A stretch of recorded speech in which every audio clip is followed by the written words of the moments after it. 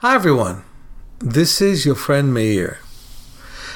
I was really touched by the wonderful woman who said that she wants to take my class on April 27th, which is going to be very unique, in order to teach her grandkids eye exercises. What a good reason. You can do it in order to teach anyone Vision for Life or the contents within Vision for Life. But the first thing that you do it is in order to get your vision better than it was, and then teach others. I want to talk about something very, very important. I'm seeing that politically, many people in many parts of the world, not everywhere in the world, are feeling the chasm between them, the separation, the anger that they have, and sometimes for imaginary things and sometimes for real things. One thing that bothers me is how much people who are vaccinated look down at people who are not, and how much people who are not vaccinated look down at people who are vaccinated.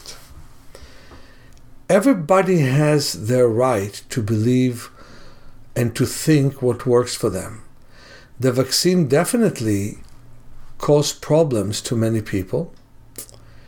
At the same time, not having the vaccine could also lead to death and problem. Both are true. And I think it's about time for us to not have a chasm, to accept those who decided to not have the vaccine as valuable people with valid opinions, and those who did have the vaccine to respect them. At the same time, those who didn't have the vaccine, it's important for them to respect those who decided that that's the right thing for them. It's not easy. I'm hearing from people who are vaccinated that they have no patience for all the preachiness of those who have not been vaccinated. I hear from others who have not been vaccinated that they don't want to be around the people who have been vaccinated. And it's about time for us to respect each other.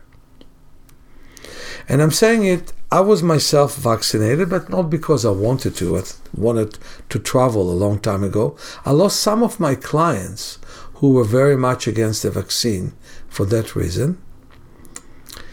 And I could have easily be not vaccinated because I believe in my immune system as powerful and strong. I, for example, don't ever take a flu vaccine. You think it's funny, but I prefer to catch the flu and to be vaccinated by my own flu. I remember asking one of my patients, would you even imagine taking a vaccine after you die? She said no, which was pretty funny. But the point is, there is definitely good argument against the vaccine. There's a good argument for the vaccine. I told you where I'm at. I didn't mind taking the vaccine, and I didn't think I really needed it that much. And the booster. So I think it is time for us to have peace with each other, to not downgrade in our mind other people because they think otherwise. It's a good way to start that and continue with politics and continue with daily life. Time for us to accept each other all we can.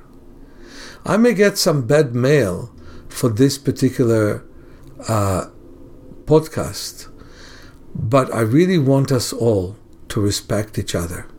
Many blessings to all of you. Meir.